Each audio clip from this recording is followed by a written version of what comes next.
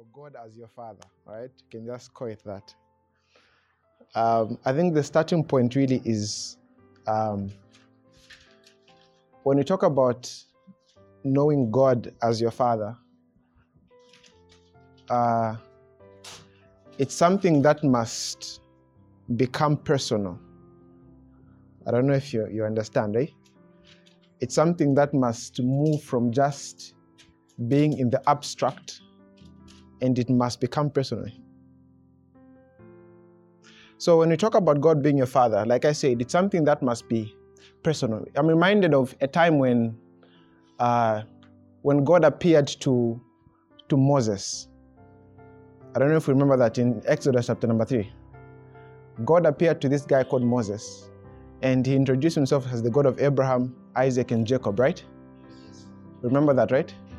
Now, I explained last week why it was relevant for God to introduce himself that way, for those of you who are in church. Mm-hmm.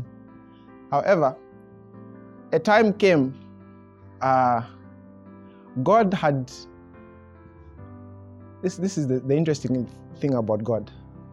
So God gave the children of Israel commands, and one of them was that they were not supposed to marry outside Israel. All right? They were not supposed to marry outside Israel. They were just supposed to marry from within Israel. Now, the laws came by Moses, right? Including that same law. Moses decided to marry a woman from Ethiopia, according to the Bible. So, Aaron and Miriam were upset about that. Say, look, God said we shouldn't marry from outside Israel. But here you are, you brought this woman here. And whatnot.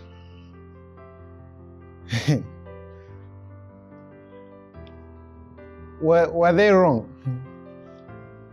They were correct, right? Yes. But the Bible records that God came while they were saying all those things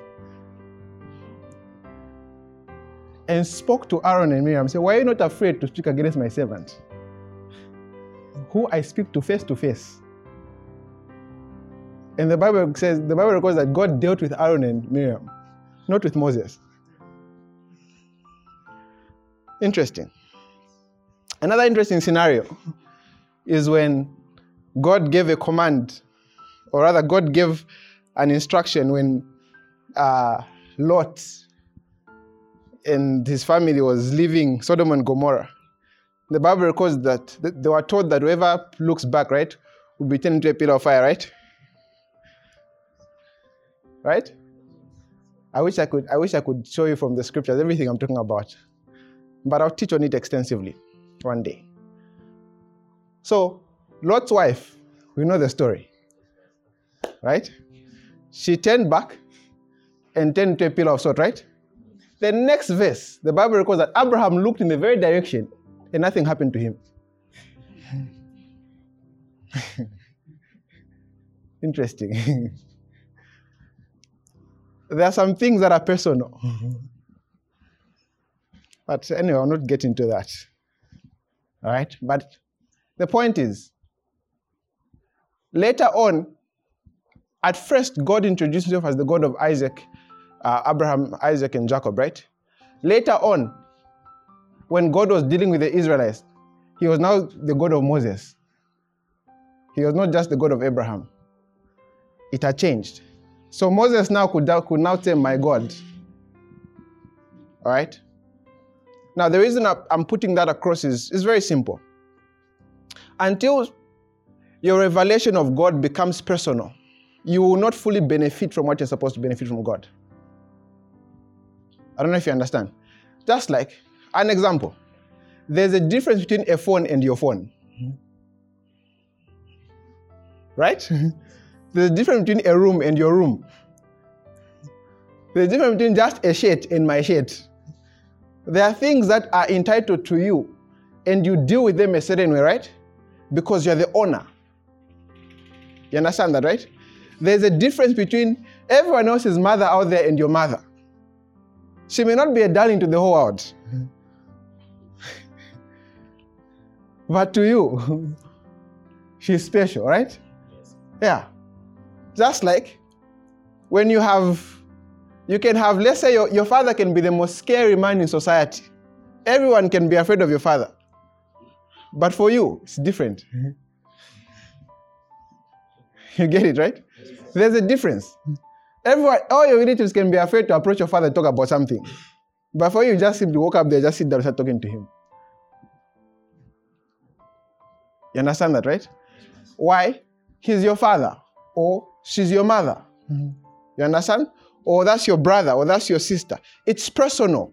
And because it's personal, because it's something that not everyone in the world can claim to have, it means the way you relate with the person will also be different.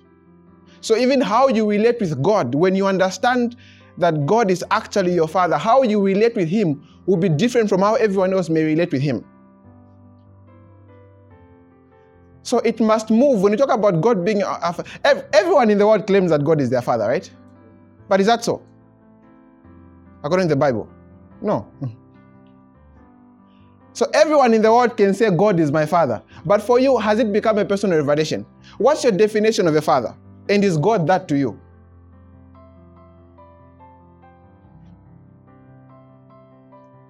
Let's get into the scriptures.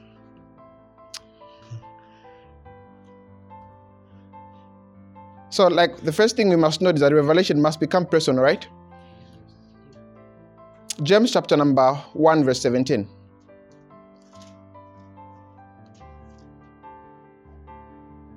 James chapter number 1, verse 17.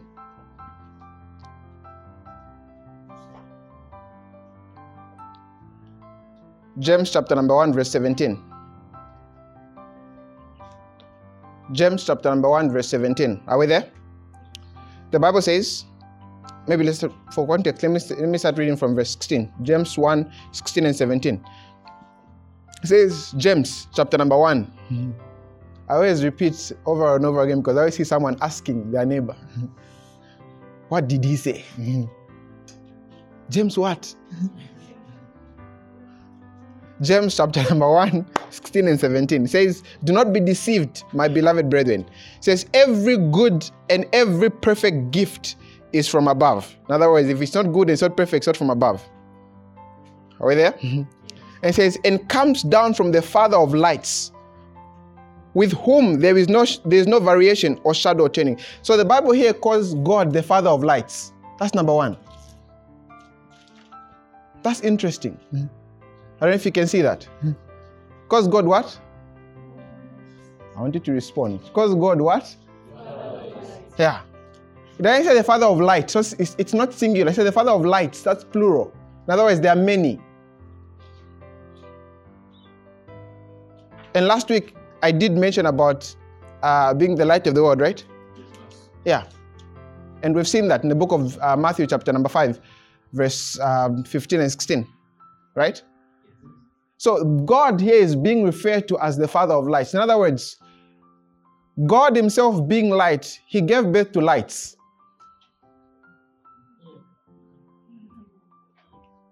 You can't give birth to something you're not. I don't know if that makes sense. You really can't give birth to what you're not. An example. 1 Peter chapter number 1, verse 23. I'll not read it for you, but just write it down. You can read it at your own time. 1 Peter chapter number 1, verse 23. The Bible says, being born again, not of corruptible seed, but of incorruptible seed, by the word of God, which liveth and abideth forever. That's what the Bible says, right? It says, being born again, not of corruptible seed, but of incorruptible seed. So in other words, when God decided to bring a new kind of species into this world, it means they were born again by the incorruptible seed of God. What it means to be incorruptible, it means it can't be corrupted. It means you can't trace sickness in the seed of God. You can't trace darkness in the seed of God. You can't find it. I don't know if you understand. Of Jesus, the Bible says in John chapter number 1, verse 4. Let's get there. It's talking about Jesus. John chapter number 1.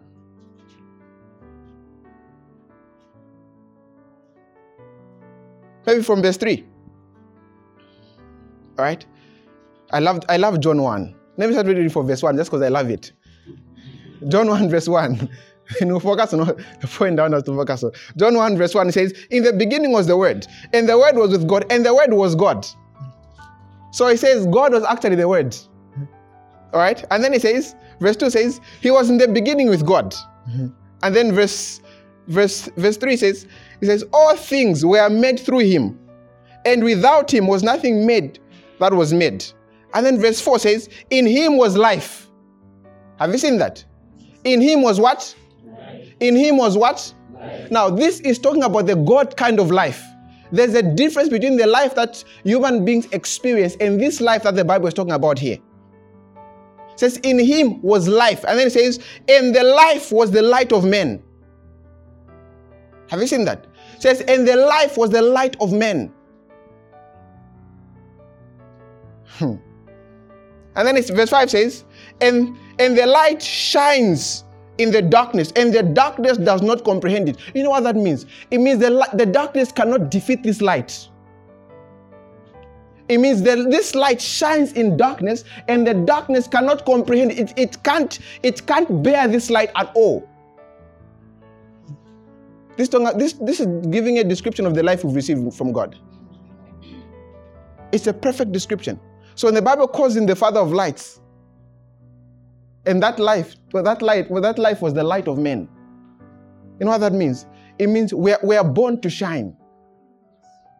It means we are born to give light to our world. We are not born to contribute to darkness. No. We are born to give light to the world. So when the world is in chaos, we are the light that brings peace. You understand? When the world is confused and they lack direction, we're that light that brings direction to the world. That's in the Bible says the spirit of man is the candle of the Lord. You know what that means? And what you do with a candle? You light it up, right? And give light to everything. So the Bible says the spirit of man is the candle of the Lord. In other words, when God wants to bring light to a place, he just lights up the spirit of one man. That's what he does. Are you following? Yeah. So God is called the Father of lights. He's called the Father of lights. So where you are there, you may not see it, you may not feel it, but you actually are a light. You are. You are. Whether you realize it or you don't, you actually are. Hallelujah. Yeah. And these must be your confessions on a daily basis. You confess it, I am light. I am light. And then the Bible also calls God the Father of glory. Interesting. In Ephesians chapter 1 verse 17. Ephesians chapter 1 verse 17. I told you, you can't give birth to what you are not. A human being can only give birth to a human being. Ephesians 1 verse 17. Ephesians chapter 1 verse 17. I also love Ephesians 1. Maybe I just love the whole Bible. Have you ever sat down to read the Bible and you just can't stop? Before you know it, you finish the whole book. I honestly think I'm a strong believer. If you've been born again for a year and you've never read even the whole New Testament, you're not serious. No, you're not serious. You've never read all of it. The reason I'm not even saying the whole Bible is because I want to just, you know what I mean? I read the whole Bible every year. And I've been born again the last 11 years. All of it, cover to cover. All of it, even the maps. I'm joking on that one.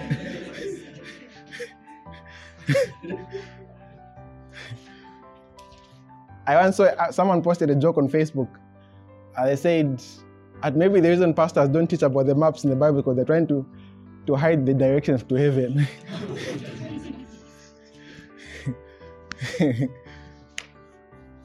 Anyway, Ephesians chapter 1 verse 17. Ephesians 1 verse 17, the Bible says that the God of our Lord Jesus Christ says the Father of glory. Have you seen that? It says the Father of glory. may give you the spirit of wisdom and revelation in the knowledge of him. So here the Bible calls God the Father of glory. Now, if God is called the Father of glory and he gave birth to you, then who are you?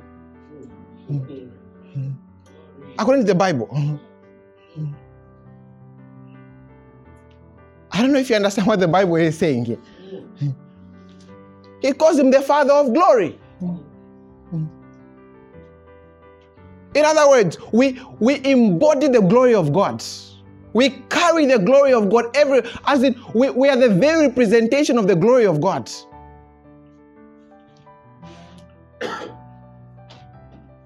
How together? Yeah. The Bible shows us about, there was such a thing called the glory of Solomon. I'll look at that at that time. Now, when the Bible talks about the glory of Solomon, it just simply talks about how, Solomon was a classy man. You know what I mean? He liked things. There are people who like things in Solomon. And Solomon built a whole temple with gold. You know what I mean? Yeah. I can imagine how he built his house then. He liked things like that. So, when the Bible talks about the glory of Solomon, it's simply talking about the splendor, the excellence that Solomon was exhibiting. You know what I mean? As in, one time another queen went to visit Solomon and she testified of Solomon's excellence. Just how Solomon was just displaying everything. The beauty that everything came with. All right? Now, when the Bible talks about the glory of Solomon, it's just simply referring to just that, the glory that he represented. So now, when the Bible talks about the glory of God there, or being the Father of glory, it simply means we actually represent the beauty of God. I don't know if you understand. We represent the beauty of God. We represent what God is about. Praise the Lord. Yeah, let's go on. I don't want to talk about all the attributes or the things that the Bible calls us, really. But number one, it says the Bible calls God the Father of lights, right? Then number two, it calls him the Father of glory. But I would want to go into everything. Like I always say, I'm the pastor, I can teach everything the other week.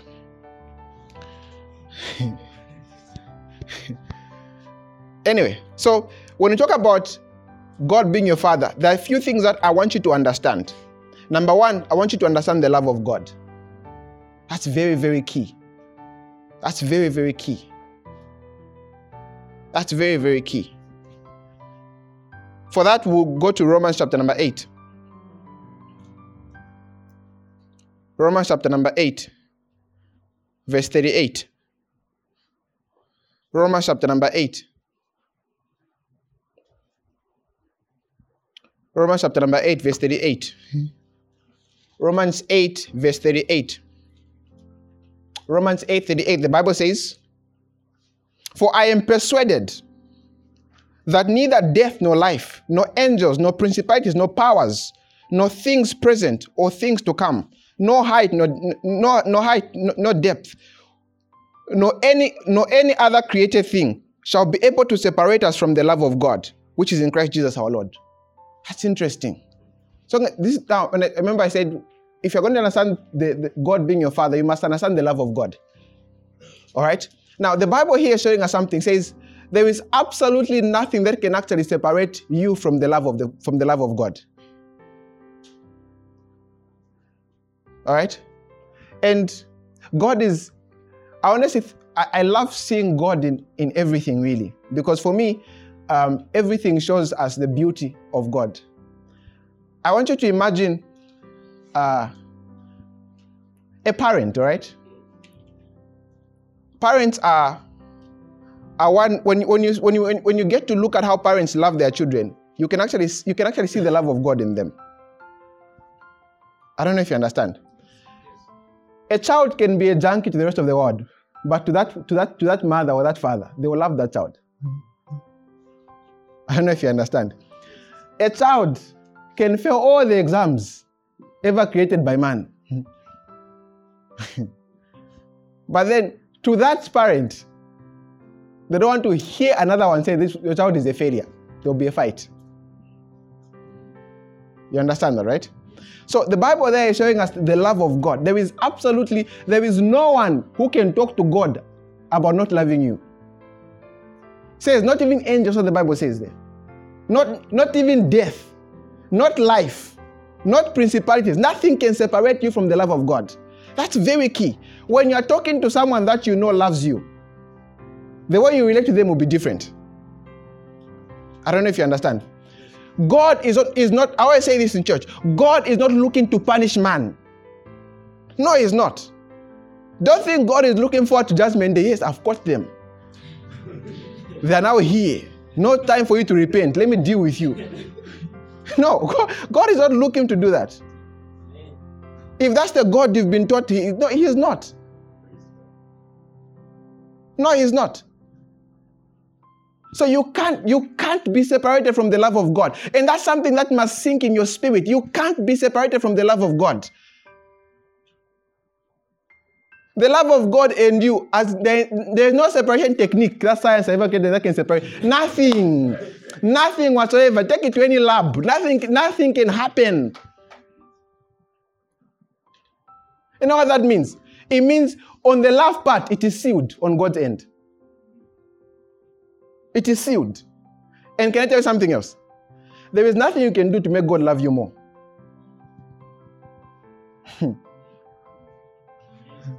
No, there's nothing. No, there's nothing. There is nothing, because look, everything he did was to show that he loves you. Right? And that was it. He demonstrated it. Let me show you something. Romans again. Romans chapter number 5. Romans chapter number 5 verse 8. Romans chapter number 5 verse 8. Romans chapter number 5 verse 8. Romans chapter number 5 verse 8. The Bible says, but God demonstrates his own love towards us. Have you seen that? God does what?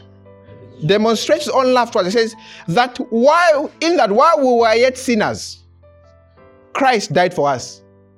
In other words, God demonstrated his love for you before you actually even knew you'd ever get born again. It says, while you were still a sinner, before you received him in your heart, before you got born again, as in he loved you, I said, look, there is nothing you can do. If he loved you when you're a mess, what makes you think he's loving you more now that he's cleansed you?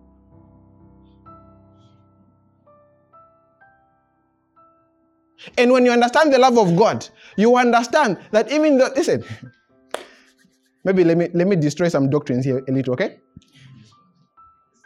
You understand that when you are praying for your enemies to die, God loves them. No, you must understand. God scatter them. So with the same love he loves you, he should scatter them. Why didn't he scatter you when you're an enemy?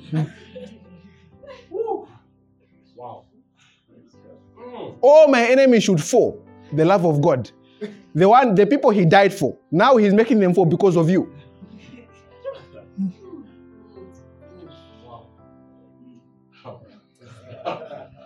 No, it doesn't even make any sense. It doesn't make any sense. Do you know that the very person that you may be praying for them to go, for things to go bad, the same blood of Jesus was shed for them, the same way it was shed for you. The same blood. You will love everyone and understand that. No, you will know that God is not like man, where he's looking to destroy this one and destroy that one, and then he loves you. Like, because you hate my daughter, I will show you that I'm God. No. No, you will love everyone. Yeah, you will love everyone. The Bible says the love of God has been shed abroad in our hearts, right? By the Holy Spirit. Romans 5 verse 5. You will love everyone. You will not pray for anyone for calamity to fall on anyone. You will know that's a useless prayer. It's pointless. If you were fasting, just eat. No, just eat. You're praying for who to die. You're even killing people in prayers. The things I see sometimes, I get to wonder which God people know. Surely not the one the Bible talks about here. You understand? Yeah. I declare judgment on them. You know what? I think people are still in the Old Testament. That's why they are able to quote, suffer not a wish to live. Anyway. Are we there? So God loves you. So remember, God loves you. Yeah. And like I said at first, I mentioned how this must become personal. It's easy to believe that God loves everyone, but do you believe He actually loves you individually? No. Do you believe that God is able to single you out and love you individually? Or you're okay with believing that God loves everyone? Has the love of God become personal to you? Has this love of the Father become a personal revelation for you? Or it's hard to believe? Let's go on. John chapter number 16. John chapter number 16. This is one of my favorite portions of scriptures. I think I'll be saying this about every scripture. John chapter number 16, verse 25. John chapter number 16, verse 25. John chapter number 16, verse 25. John 16, verse 25. Are we there? Yes, John 16, 25. We're there, right? Yes. I can read? It says, these things have I spoken to you in figurative language. And then it says, but the time is coming when I will no longer speak to you in figurative language, but I will tell you plainly about the Father. Have you seen that? And then verse 26 says, in that day you will ask in my name. I do not say to you that I shall pray the Father for you. Have you seen that? And then verse 27 says, for the Father himself loves you because you've loved me and you've believed that I've come from the Father. You know what Jesus is trying to say here? Let me explain it in simple language. What Jesus is trying to teach us here is this, or what he's trying to say is this. He says, in that day you will ask me, you will ask in my name. All right? He says, I won't have to ask for the Father on your behalf. In other words, what he's trying to say here is this. In that day, because the Father loves you, you won't have to go through me to talk to the Father. You will talk to the Father directly. I don't know if that makes sense. It's like if there are certain things that you want to get maybe from your father, there are things maybe you have to go through your mother, right? Yes. But then, when you understand they can go directly, no middleman whatsoever. You just go there and you make the process easier. I don't know if you understand. What this means now is this. Every believer can actually talk to God directly without needing another person to talk to God on their behalf.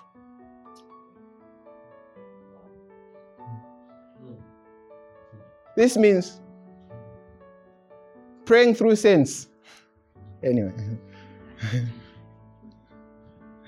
Chalande think. But Jesus, you won't have to ask anyone to talk to the Father on your behalf. No, you won't. You know the most amazing thing? You know that when the disciples who lived with Jesus, you know that even they had to get born again. You know that even Mary had to get born again. You understand that? I don't know if you understand that. But that's a story for another day. So some people think Mary had automatic entry to heaven because she gave birth to Jesus. Like, here's a free ticket for you. They had to get born again, all of them. There was no exception. All right? So it says that day, you will pray in my name, you will ask in my name. In other words, all you have to do now, this is talking about this day now, all you have to do now is simply use the name of Jesus in prayer. All you have to do now is simply just use that name. You don't say, Jesus, I pray that you talk to the Father on my behalf. No, you talk to the Father. He won't do it for you. Praise God. So understanding the love of the Father, that's very important. And when you understand the fact that the Father actually loves you, his love for you is personal. When you understand that, like I said, your relationship with him will be different. How you relate with him will be different. How you will pray will be different. You are not trying to convince God to get on your side. God was on your side before you went on his side. Yeah, as in God's mind was towards you before yours went towards him. And I always tell people this. Do you know that, let me try to use the simplest ways possible, right? Do you know that God's desire to answer your prayers is greater than your desire to pray?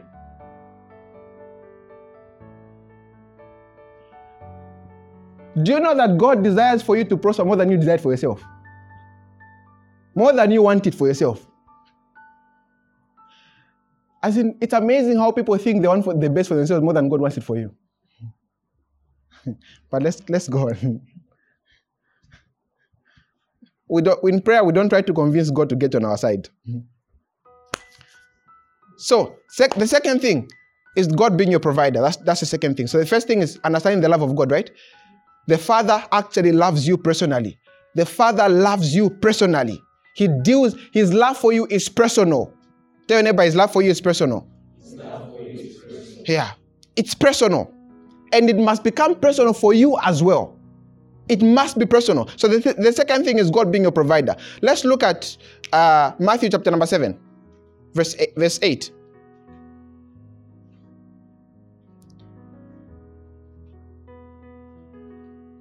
Matthew chapter number 7, verse 8. Matthew chapter number 7, verse 8. Are we there? Are we there? Matthew 7, verse 8. It says, for everyone who asks what? Receives, right? Let's pause there. The Bible says everyone who asks what? Receives. Everyone who asks what? Receives. Now, it's either you believe the word of God or you don't. The Bible says everyone who asks receives. Did you receive when you asked? The Bible says everyone who asks receives. So in other words, there is no prayer you ever pray that God didn't answer and send answer to you. Question, did you receive?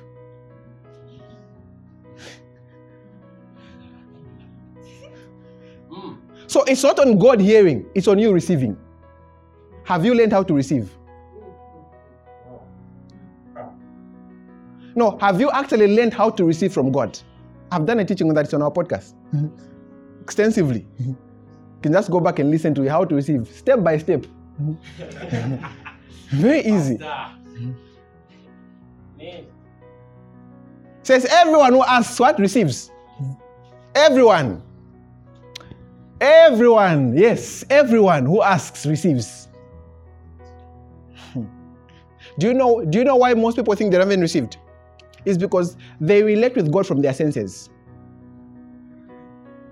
God doesn't relate with man from their senses. God is a God of faith. God doesn't deal with man from the senses. He doesn't. He's a God of faith.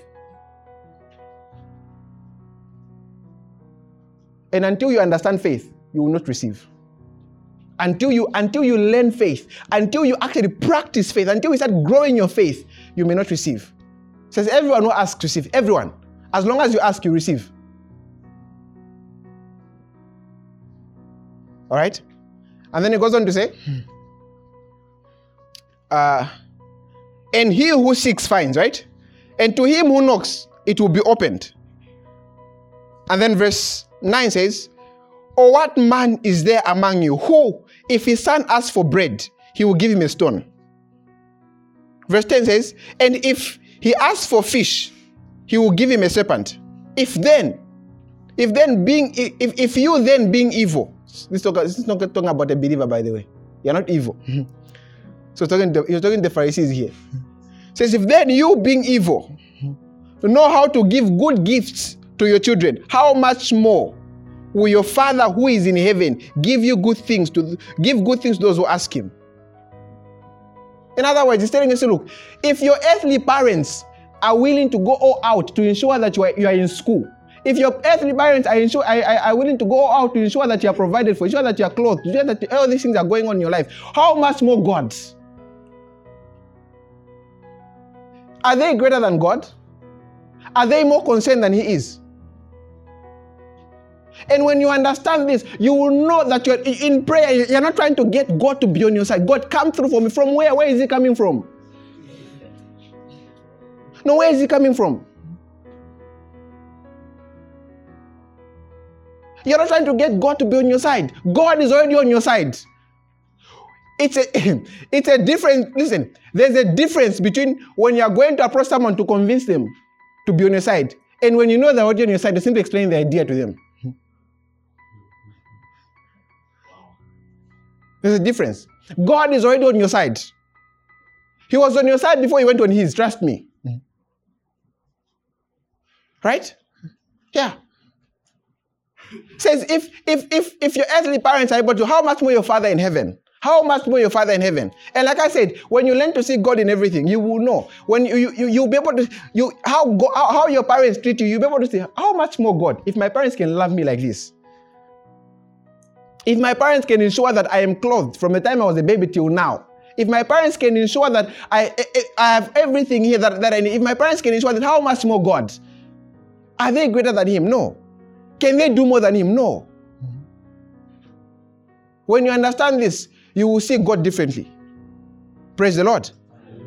Yeah. And then when you read Matthew chapter number 6, another interesting portion of scripture. Matthew chapter number 6, verse 25. Matthew chapter number 6, verse 25. Matthew chapter number 6, verse 25. Matthew 6, 25. Says, therefore I say to you, do not worry about your life. Tell your neighbor, do not worry about your life. Tell them, do not worry about your life. That's what the Bible is telling you here. So don't worry about your life. So if you are here and you've been worried about your life, here's what the Bible is telling you. It says, don't worry about your life. It says, therefore, I say to you, do not worry about your life, what you will eat, or what you will drink, or what your body, or know about your body, rather. It says, what you will put on. Is not life more than food, and the body more than clothing? And then verse 26 says, look at the birds of the air. Interesting. It says, look at the birds of the air, right? For they neither sow nor reap, nor gather into barns. Yet your heavenly Father, your personal, your heavenly Father, right, feeds them. Are you not of more value than they? Which of you by worrying can add a cubit to his stature? So in other words, by worrying, what do you get? What do you get by worrying? Are you not more valuable? It's giving you a picture of how God takes care of the birds of the air. They don't plant. Do they? They don't even harvest. Right? It says God feeds them. And then it goes on to say, verse 28 says, so why do you worry about clothing? Consider the lilies of the field, how they grow. They neither toil nor spin. And yet I say to you, that even Solomon, in all his glory, remember what I said earlier, right? Was not arrayed like one of these. In other words, the glory of Solomon was not even as beautiful as this. Interesting. And then verse 30 says, now if God clothes the grass of the field, which today is and tomorrow thrown into the oven, will He not much more clothe you, O you of little faith? Interesting. And then verse 31 says, therefore, do not worry. Another emphasis. Say, do not worry. All right? Do not worry. It says, don't worry, saying, what shall we eat? What shall we drink? What shall we wear?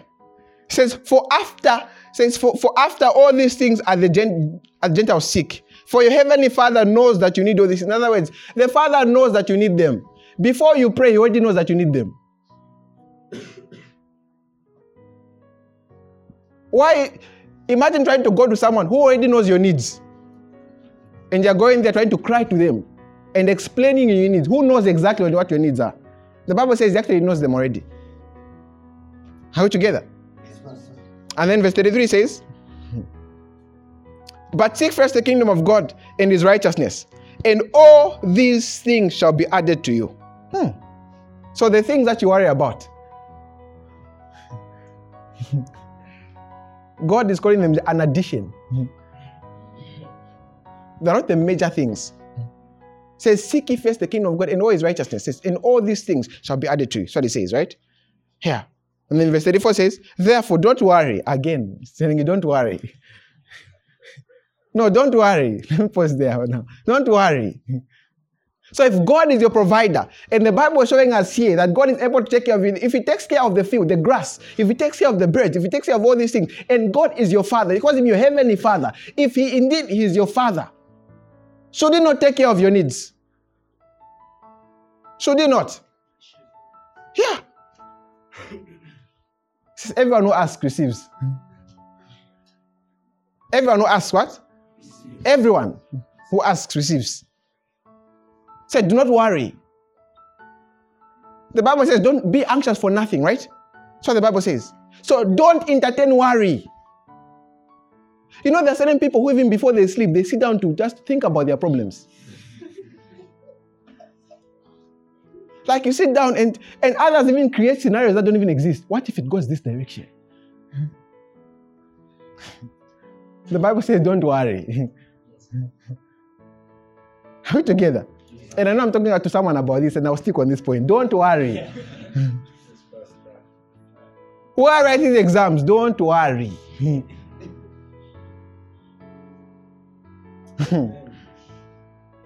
Will this be done? Don't worry about.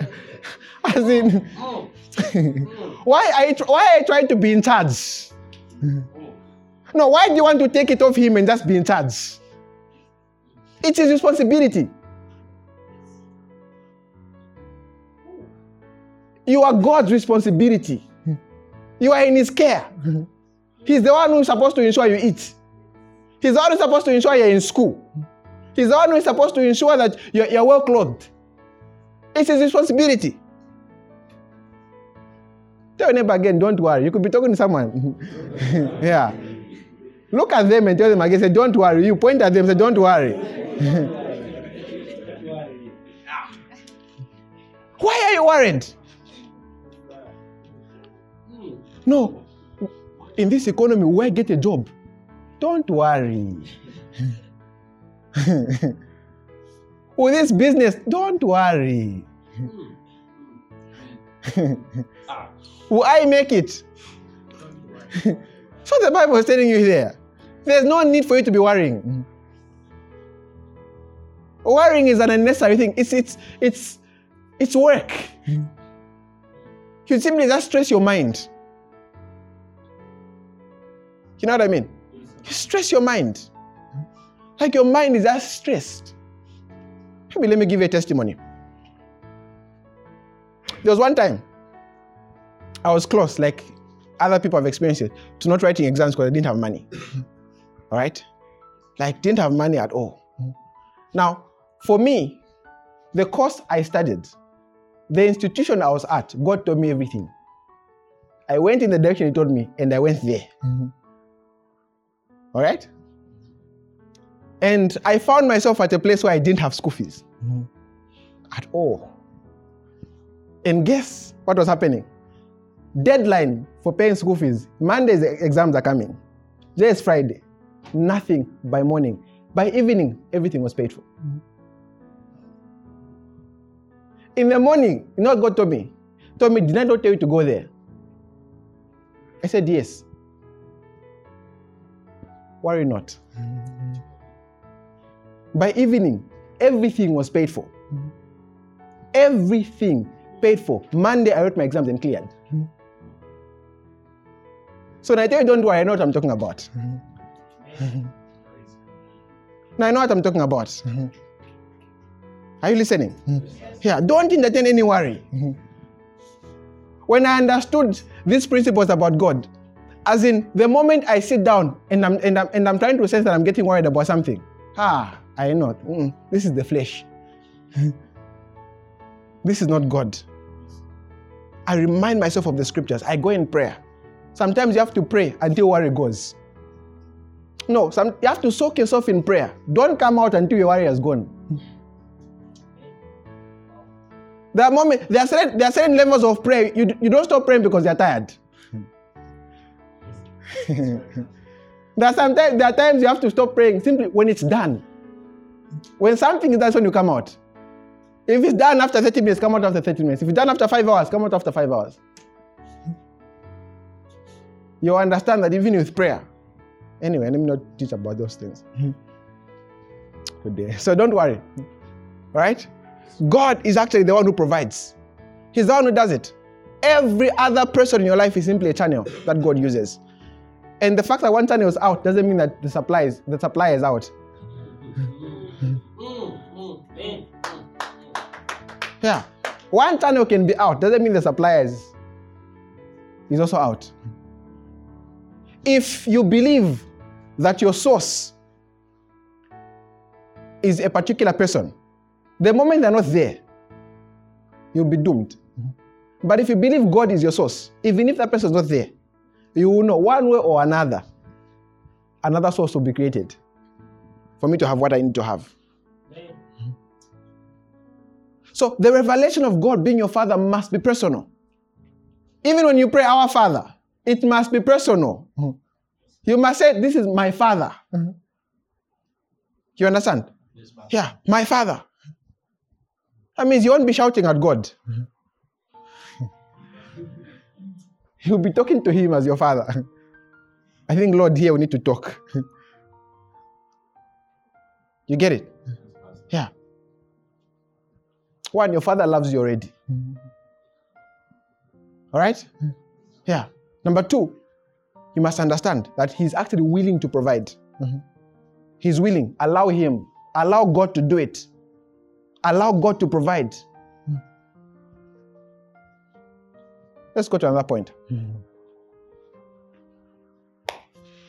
In 1 Peter, I'll read 2 more scriptures and it'll be done. 1 Peter, chapter number 5, verse 7. 1 Peter 5, verse 7. 1 Peter 5, verse 7. 1 Peter 5, verse 7.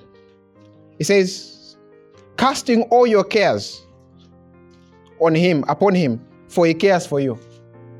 That's already a powerful scripture. That shows that God actually cares. Remember, I'm teaching about God being your Father, right? Yeah. And you must, these are important principles if you're going to relate with God a certain way. Don't think God doesn't care. The Bible says, casting all your cares, all of them. All of them, all your cares. What exactly are your cares in this world?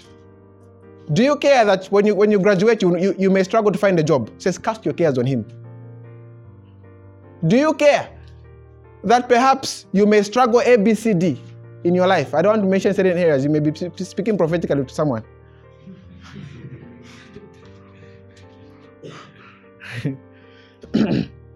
It always happens. So let me not. Yeah. You know? So do you care about, what exactly are your cares? Do you care that maybe because you've struggled with school, you may not make it in life? Are those your cares? It says casting all of them. You know what it means to cast? To throw them. You're not putting them gently. Cast them on him. It says because he cares for you. In other words, the things you care for, he wants to have them so that you can have the things he cares for. That's what the Bible is trying to tell you there. So when you move to the things God cares for, you will move to do the things he wants. You will take your sight off what you desire and take your sight on what he desires. You understand? Me, I will die with this mental health issues one day.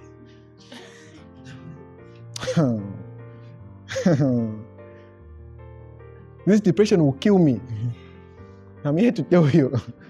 Just cast it on him. You understand? Cast it on him. Imagine someone is saying, look, I want to take care of all your responsibilities. Bring them. Give me a list of all of them. I'll take care of them.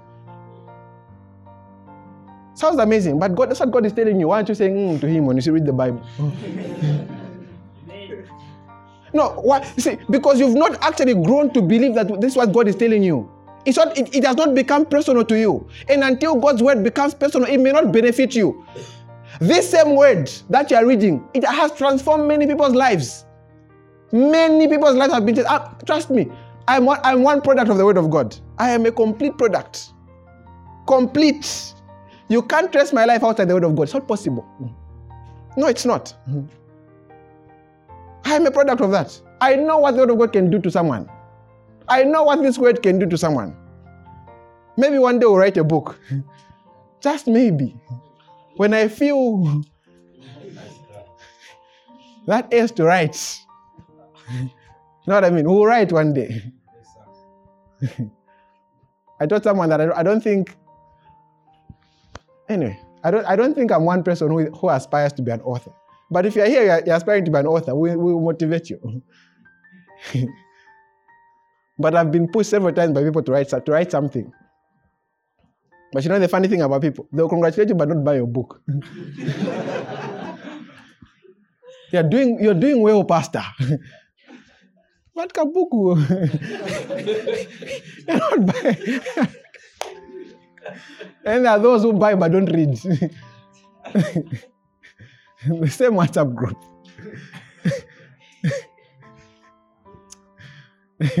Yeah. So God actually cares. All right? God actually cares. And the reason I'm teaching you this, I want you to follow it well. Because look, your relationship with God is so important. How you relate with God listen, there's a different revelation when you see him as your Lord. It's a different revelation when you see him as your Savior. All right? It's a different revelation when you see him as your Father. When you see him as your Father, it means you're calling him your source. Father simply means source. You're simply saying, this is where I came from. I don't know if you understand. Are you following? Yes. Let me show you something. A biblical truth that maybe some of you have not seen in the Bible. Ephesians chapter number 1. I want you to see just how real it is. Let's start from verse 19 rather. Ephesians 1 verse 19.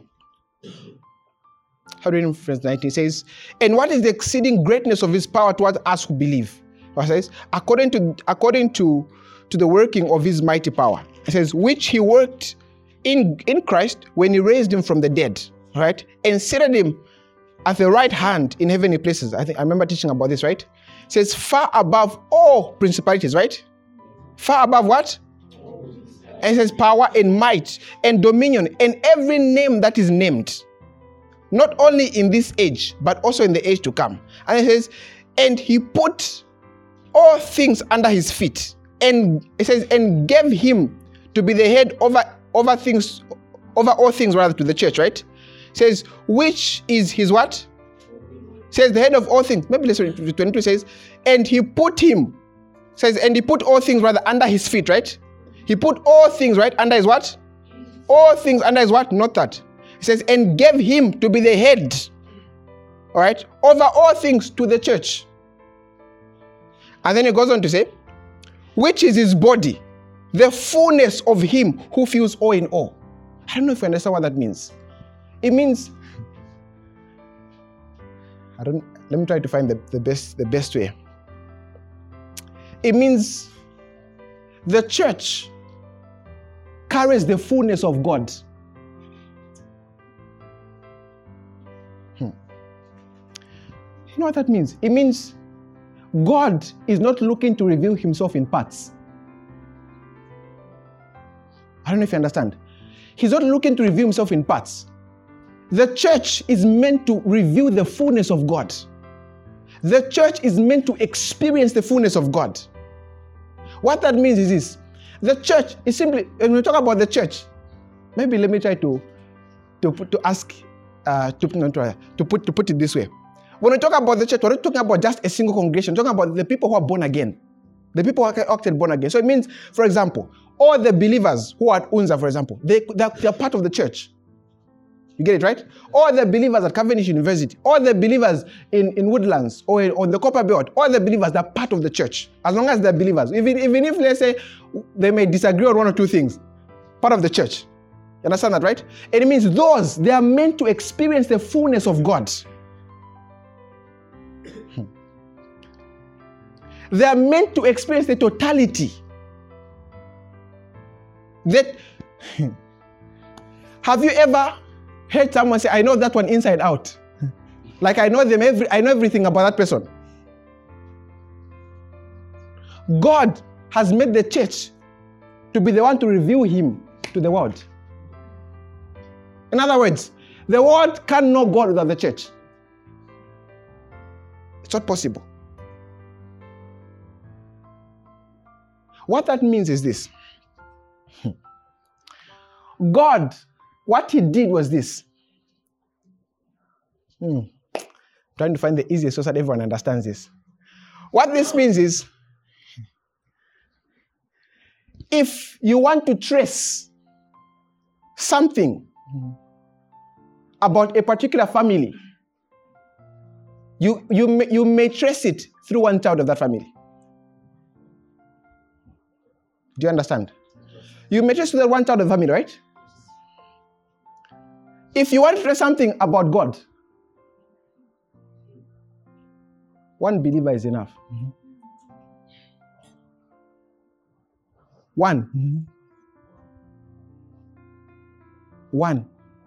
is enough. That means even the revelation of God as the Father, we are the ones to exhibit it to the world. How will the world know God provides until he provides for you? No, until God uses you even to provide for others. How will the world know that God is a provider? It means we as the church, we are meant to actually carry out the revelation of God as the Father to our world. And let me talk to you, gentlemen who will be fathers one day. That will be your responsibility too. Are you hearing me? I want to hear the gentlemen. Are you hearing me? Yes. Yeah. That will be your responsibility. It means you who will be a father in the house, your responsibility is to ensure you reveal the fatherhood of God to your children.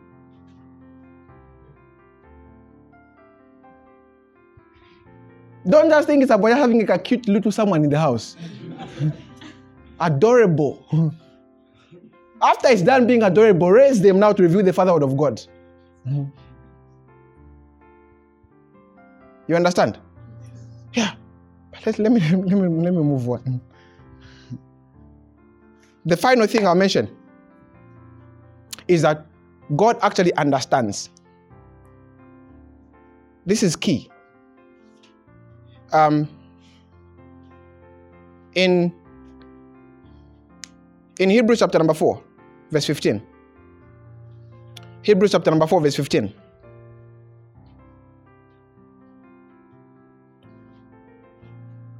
Hebrews chapter number 4. I'll start reading from verse 15. Hebrews chapter number 4. Hebrews chapter number 4. Hebrews chapter number 4, verse 15. I'll start reading from verse 14 and 15. Hebrews chapter number 4, verse 14 and 15. The Bible says, seeing then that we have a great high priest who has passed through the heavens, Jesus the Son of God, let us hold fast our confession. All right? Verse 15 is our focus. And I want you to look at it. Hebrews 4 verse 15 says, for we do not have a high priest who cannot sympathize with our weakness, but was in all points tempted as we were, yet without sin. Let me pause there. It says, our high priest is actually able to sympathize with our weakness. And then it says he was tempted in all points like we were. In other words, there is no temptation you've experienced that Jesus didn't experience. Number one. But let me clarify something, right? Let me clarify something. There is a thin line between a weakness and bondage.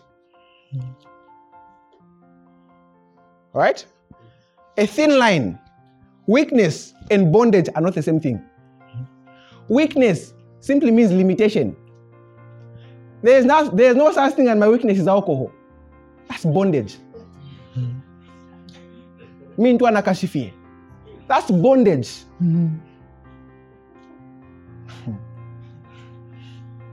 So when the Bible says he sympathizes with our weakness, he's not talking about those things that you are just addicted. You just can't let go of drinking. No, God is sympathizing with this habit. No, he's not. Weakness, limitation. Are we together? Are we together? Yeah. So the Bible is talking about there. So a thin line. What many people call weakness, that's bound. Bound. And it's evident, it's very clear. So there, he says, he actually sympathizes to our weaknesses. And then he says, he actually, let's read it together. He says, but was in all points tempted as we are. In other words, as you are tempted now, he was tempted like that as well. And then he says, yet without sin. So, don't you think Jesus understands what you're going through? He does. He does. And the reason why I'm bringing all these points to you, like I said earlier, is because I want you to understand, when you're related with God as a father, you must know the kind of father you're dealing with. You must know that he's not an absent father. You must know that he's not a father who is looking to punish you. You understand? He's not that father. Maybe some of you had interesting fathers. You know that type where when you just hear they're at the gate, they're all running towards your own rooms. Even had a nickname for him. Maybe that's the type of father that you had. But then, that's not the type of father God describes himself to be. That's not the type of father that the Bible is showing us here. God is not an absent father, and God is actually willing to be there and raise you. That is why, when you understand this, even when you've learned the wrong things in life, God is able to take you up and raise you as his own, with new ideas, with a new mindset, with new principles. And that is why it's important to be in the Word of God. That's how God raises us up. That's how God trains us. He uses his word to train us, to bring us up into what he wants us to be. I don't know if you understand. Yeah.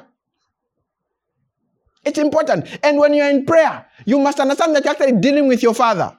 And when you're talking to your father in the natural, how do you talk to your father? You know that he will listen, right? Yeah. So don't think with God, you have to go through all these procedures. No, the first angel must approve. And the second angel now, is this one worthy? When they assess that you're worthy, so now you can just reach out to where God is. Now talk to me, my son. No. God wants to listen to you directly. And that is why it's important for every believer to have their own prayer life. It's very, very important. I always tell this to people. The 20 minutes intercession you pray in church is not enough. That can't be your prayer life. No, it can't. Today we prayed. I even felt the Spirit. When you are done feeling the Spirit, go home and pray again. You must have a concrete prayer life. Concrete. You must be able to seek God on your own. Because you are dealing with a father who is interested in having a relationship with you. You understand that, right? Yeah. Fatherhood also means relationship, all right? Relationship. That's what it means. Relationship. And that's the kind of relationship God wants to exhibit. That's the kind of relationship God wants to show you. That is actually willing to actually teach you. What are some of the things that perhaps you could have learned from the world that you need to unlearn? There are some things that when you're a child, you may be learned from your neighbors or from your friends. When you got home, your parents rebuked you. We don't do that in this house. You understand that, right? No, we don't do that in this house. Who taught you that?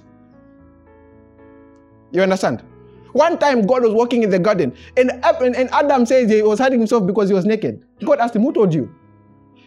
Because clearly you didn't get the information from me. Who have you been talking to?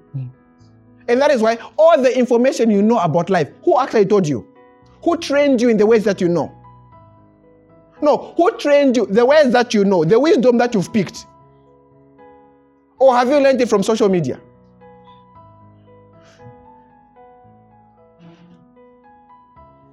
Has God actually been the one who has raised you? Have you been raised by God? Are you following? Yeah. When you understand that, you will know. how you pray will be different. You will not pray the same way.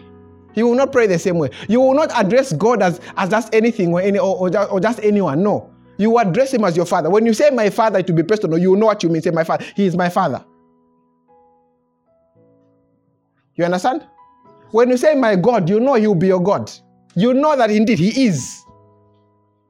Praise God. Yeah. When you call him my Lord, you know he is your Lord. It's personal. It's more than just some theory out there. It's more than just some belief system out there. When you know that God is actually the one who does all these things for you, it will be different. God is the one who actually even protects. That's another point that maybe I may not touch, but I'll explain it a little, right? God is actually the one who protects. Isn't he the one who actually said, no weapon fashioned against you shall prosper? So why are the weapons prospering?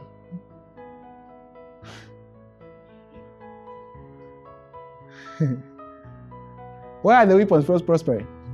Because sometimes, and there are some believers who are afflicted by the devil. They are, right? Yeah, but so it means there are weapons that are prospering against them. Why are they prospering? If he says no weapon shall prosper, means there's something you've not learned. There's something you've not understood about this God you're dealing with. I don't know if you understand. Let's get on our feet.